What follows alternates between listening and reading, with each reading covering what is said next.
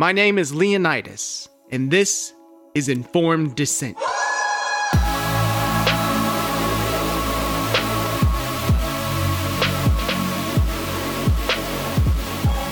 What's up, guys? Welcome to episode 13 of Informed Dissent, a podcast where we push back on the culture of groupthink and challenge the narrative. Okay, we've got to jump right into it because, this election is the craziest, most absurd, sketchiest election in my lifetime. Just completely out of control.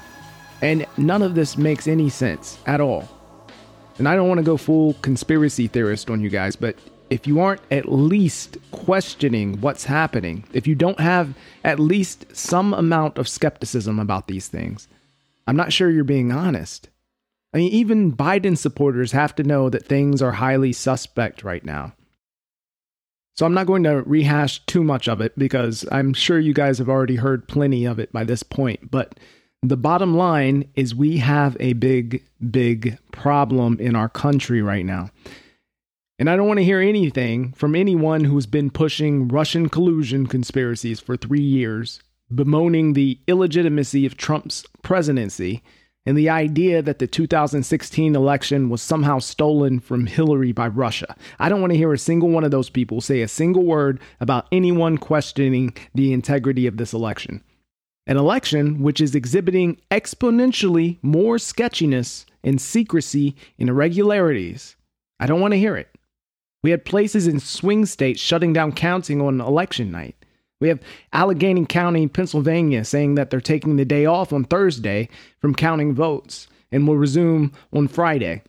And then now Biden's leading Pennsylvania. And for no real apparent reason, they took Thursday off. Georgia's Secretary of State saying there were under 25 ballots to count in the morning, and then later on that day changed it to 60,000, and then Biden takes over the lead in Georgia. Nevada GOP sending a criminal referral to the DOJ for 3,062 instances of voter fraud. You had ballots being cast by dead people. We have people who are counting ballots, padlocking their doors, covering up windows, kicking out Republican poll watchers. It's madness. I mean, the Trump admin got a federal court order to allow Republican poll watchers in Philadelphia, and the sheriff wouldn't enforce it.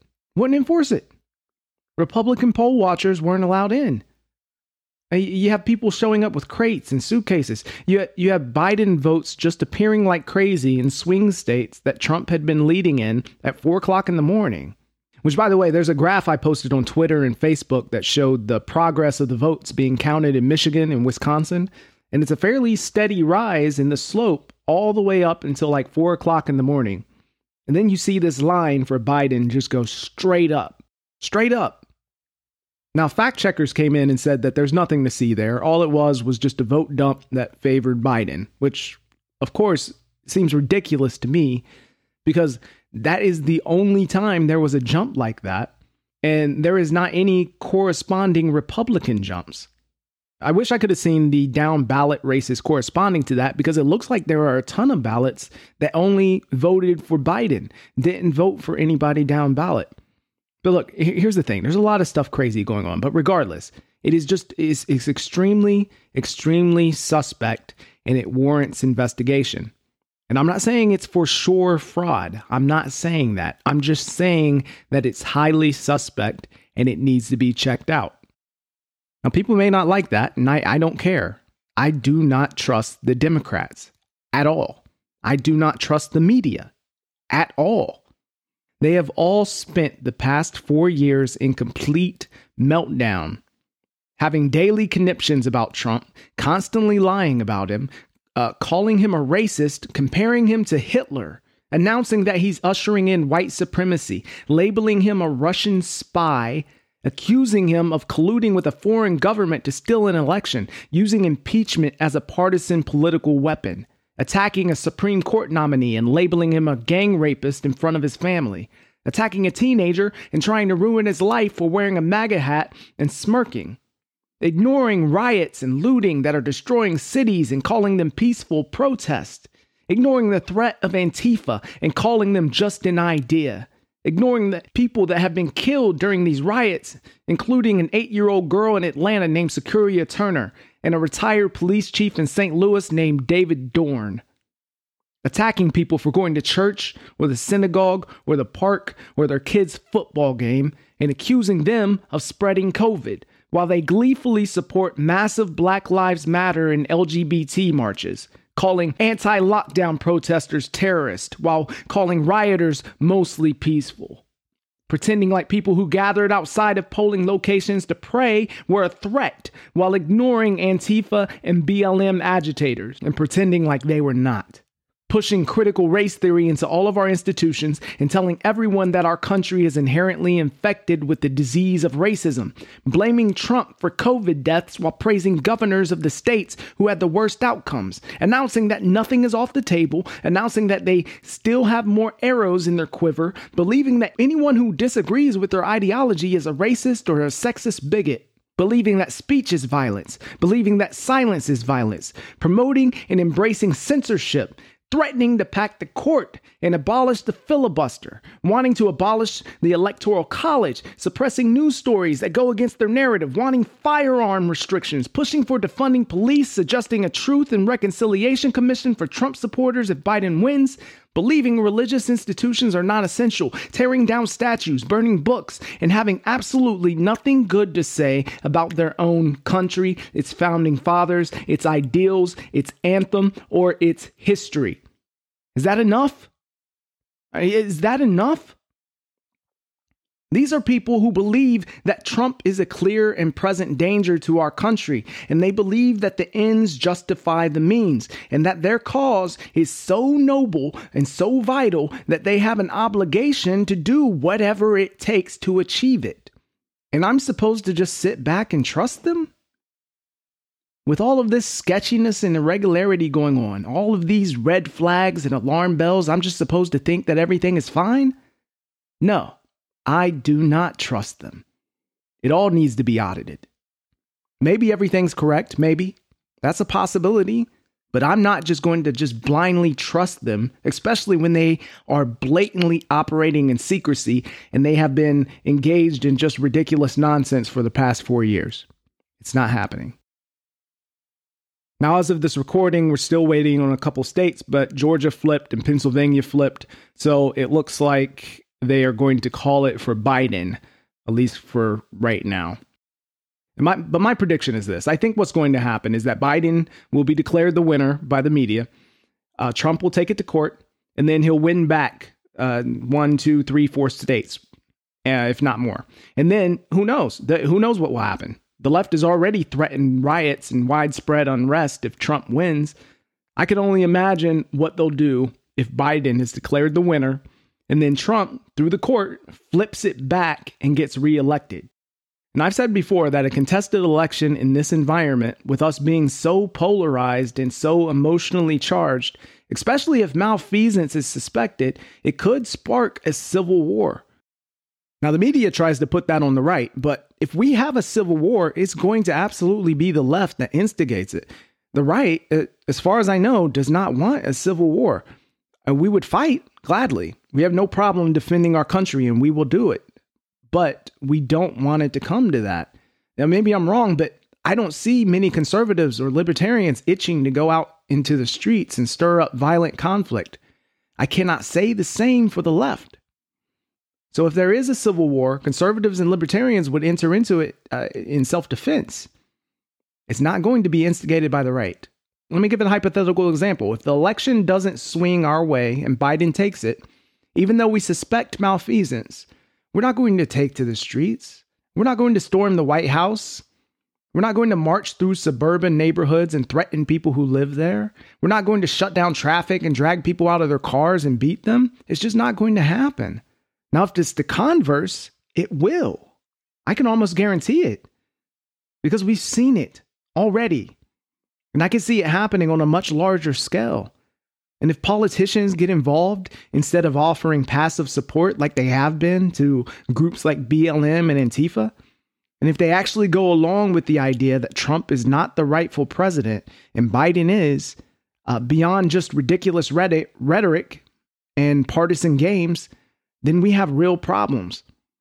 They talked at length about this hypothetical doomsday if Trump refused to leave office. They were projecting. They were telling us their thought processes for what they want to do or what they would do. They're the ones who will push the conflict. They're the ones who have been pushing the conflict. That's why I have floated the idea of splitting into separate countries in order to try to avoid something like that. Not sure how possible it would be, but it would be far preferable to war. But the conservative standpoint here is, look, we just want it to be legit. We're not going to resort to violence. We just want to take it to the courts, do the audit, do the investigation, and if it's legit, then it's legit. We'll move on. But the left, they have been threatening and engaging in violence. So it's a problem. So anyway, let's hope it just doesn't come to any of that. So like I said, it's almost certainly going to be contested. So we'll see what happens with it. Maybe we'll have a president by January. We'll see. But, I was talking about irregularities and things that seem just a little bit too hard to believe. And I posted this on Twitter as well. But you look at some of these states like Michigan, Wisconsin, Nevada, Pennsylvania, Arizona, and you see that Trump is doing significantly better in those states than he did in 2016, and even better than both Obama and Romney in 2012. So we have an incumbent who improves his voter numbers in multiple swing states, even above those of his predecessor, and yet his challenger manages to add enough new voters to eclipse 2016 numbers for both parties and still beat Trump in those states, even with his added gains. I mean, that's crazy enough by itself. Add to that this challenger didn't hardly campaign at all, and he had virtually no enthusiasm during the entire election. I mean, it's hard to even figure out how he won the primaries, let alone how he was able to turn out so many voters in the general. I mean, it's absurd. It makes no sense. Of course, people say, well, it's because a lot of people hate Trump. And okay, yeah, well, that's true. But as it stands at the moment, he has 73 million votes. Hillary had 65.8 million in 2016. Obama had 69.4 million in 2008, which was the previous record. And he won that election in a landslide as an extremely popular candidate.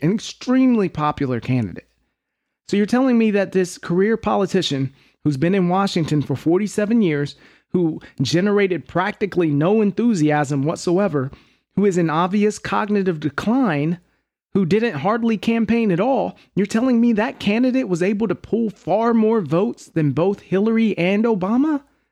It doesn't add up. Additionally, Trump improved his support among minorities and actually did better with minorities than any Republican candidate has in 60 years. Now, this is insane, too, because Trump has been relentlessly painted as a racist white supremacist. But yet this election, he improved his support among minorities to a record level, 26%, with 32 to 35% of Latinos voting for him. And the hilarious thing about the white supremacist charge is that he actually lost some ground with white males. So how's that work? Now, I don't like the identity politics, and I don't really want to focus on any of it other than just to point out the absurdity of the Democrats' position, and also to point out that Trump made gains in groups that were supposed to hate him and who traditionally vote Democrat, but still somehow is behind in the election because Biden is just blowing away Obama numbers. It does not add up. It's suspicious. Something else, too, is that Biden isn't having this kind of record turnout all over the country. It's only really in specific places, which is odd. And I saw this morning that Biden had a net gain from Hillary's numbers of 4,000 votes in Cuyahoga County, Ohio, which is where Cleveland is. But he had a net gain of 70,000 votes in Wayne County, Michigan, which is where Detroit is. 70,000. How? Detroit and Cleveland are only like 2 hours away from each other, but somehow 66,000 more new voters, 18 times more new voters appeared in Wayne County than in Cuyahoga County. I mean, again, it's possible, but it just seems extremely unlikely. It just doesn't make sense.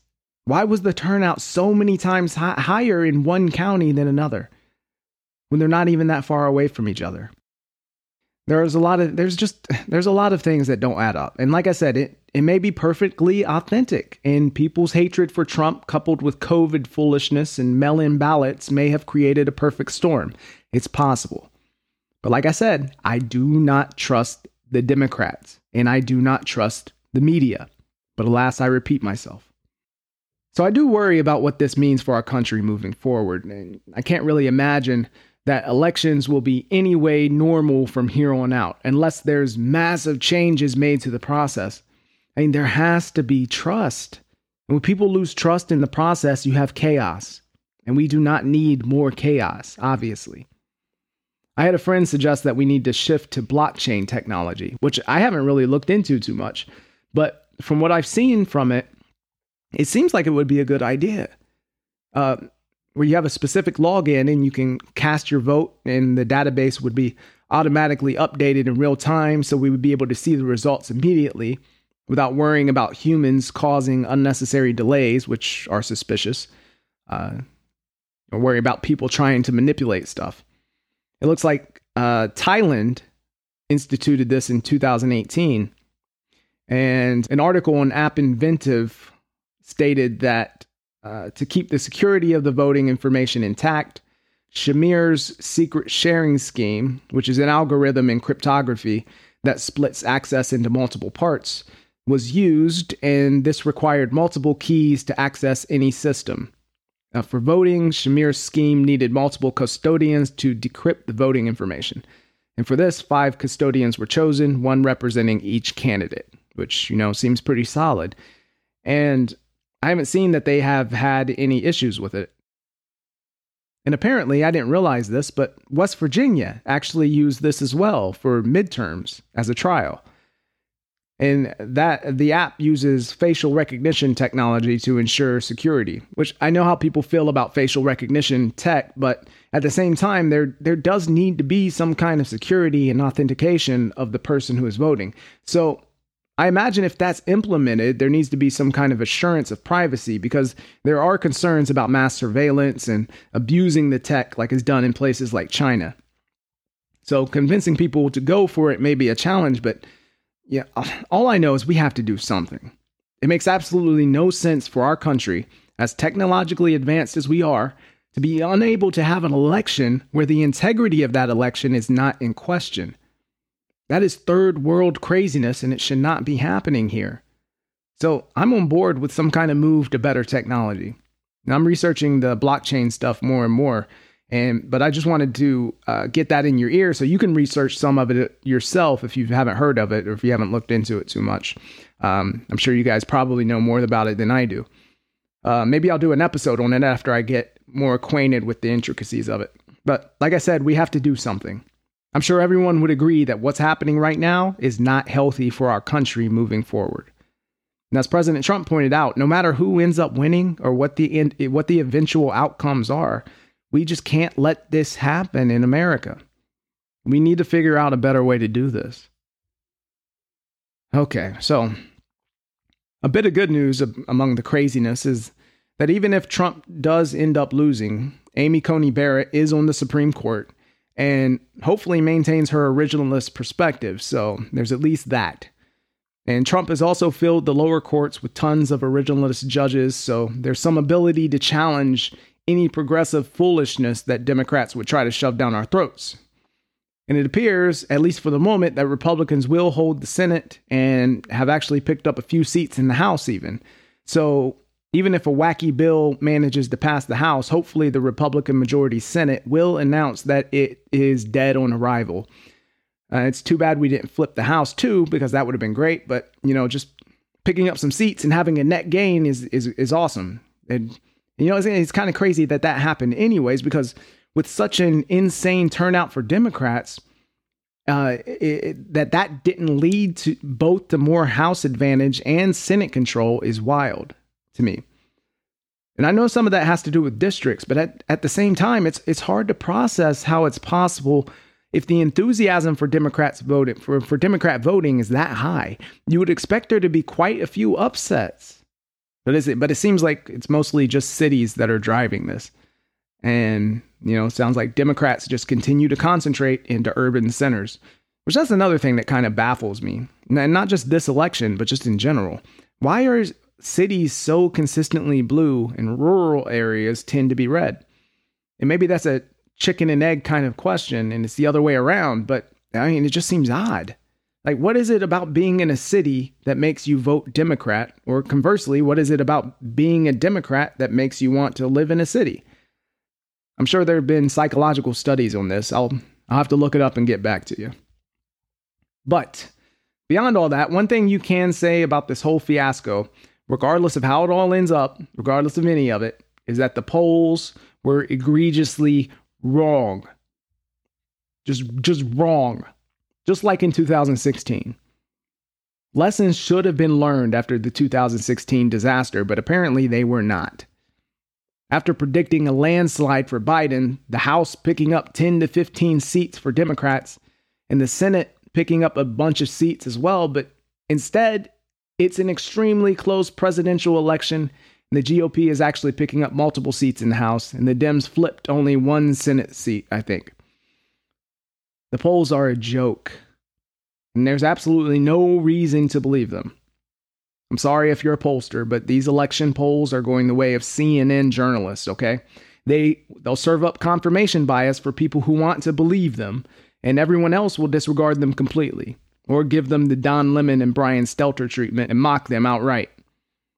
I mean, is there any incentive to believe the polls the next election? No, there's not. You'd be silly to believe the polls. So it's all just a crazy mess. And we kind of knew it was going to be a crazy mess. But I am glad that we do have a buffer against the progressive agenda in the event that Biden wins. What I worry about, and I've discussed this many times on the show, whether we're addressing wokeism or the media or critical race theory or whatever the topic, really, all of my political roads run through this concern. And that is the rise of the radical left and the spread of its poisonous ideology. And people kind of brush it off when I bring it up as if I'm being alarmist about this stuff. But I think you'd be crazy to think that AOC and her ilk aren't heavily influencing the party. I mean, they're already having a major impact on things and shifting the party further to the left, which has already taken a massive swing to the left ever since 2008. I mean, you're seeing it really start to grow in places like New York and California and Washington. It's spreading. And now we have Kamala Harris as a VP candidate, who is one of, if not the most progressive members of the Senate. And given Joe's cognitive status, it isn't unreasonable to see a very real possibility where she eventually becomes president. Now, caveat for Kamala, I'm not sure what she actually believes. I don't know if she even knows. She's extremely vapid, and she's a political chameleon who'll do and say whatever she needs to get power. That's who she is. That's why she's the running mate of a man who she called racist during the primaries and whose sexual assault accuser she said she believed. But yeah, here she is. So who knows what her actual beliefs are? But it doesn't matter. What she supports right now is highly problematic. Right before the election, like 2 days before the election, she tweeted out that video about the difference between equality and equity.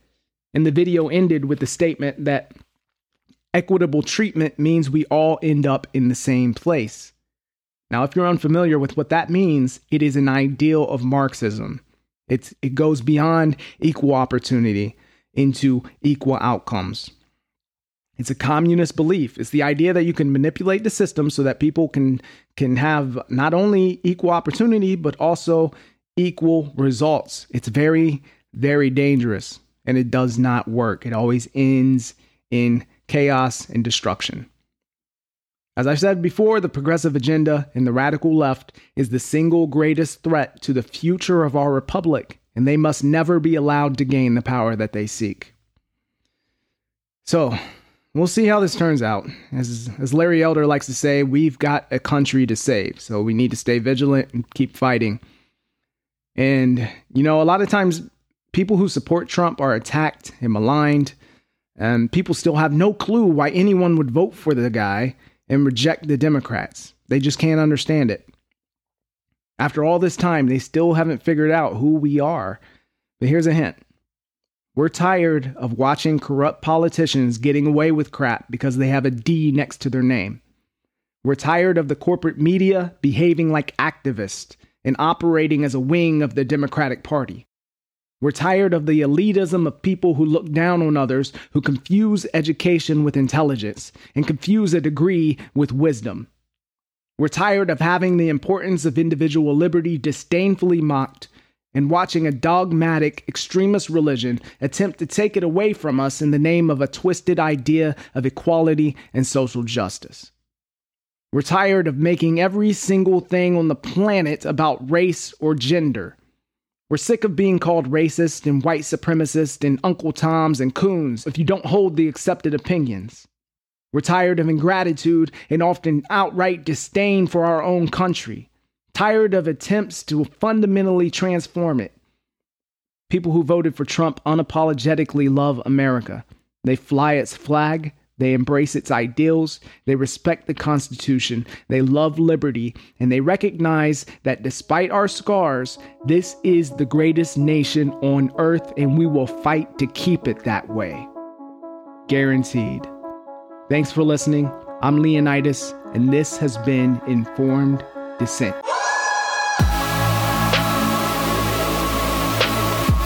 If you would like to help support the show through donation, you can do so at donorbox.org/Leonidas. donorbox.org/Leonidas. I really appreciate that. If you enjoyed this episode, make sure you subscribe, give it a 5-star rating, share with your friends. Also follow me on social media at Leonidas Johnson. And check out my website at leonidasjohnson.com. And always remember, do your own research, challenge everything, don't be afraid to stand up for what you believe. We'll see you next week. God bless.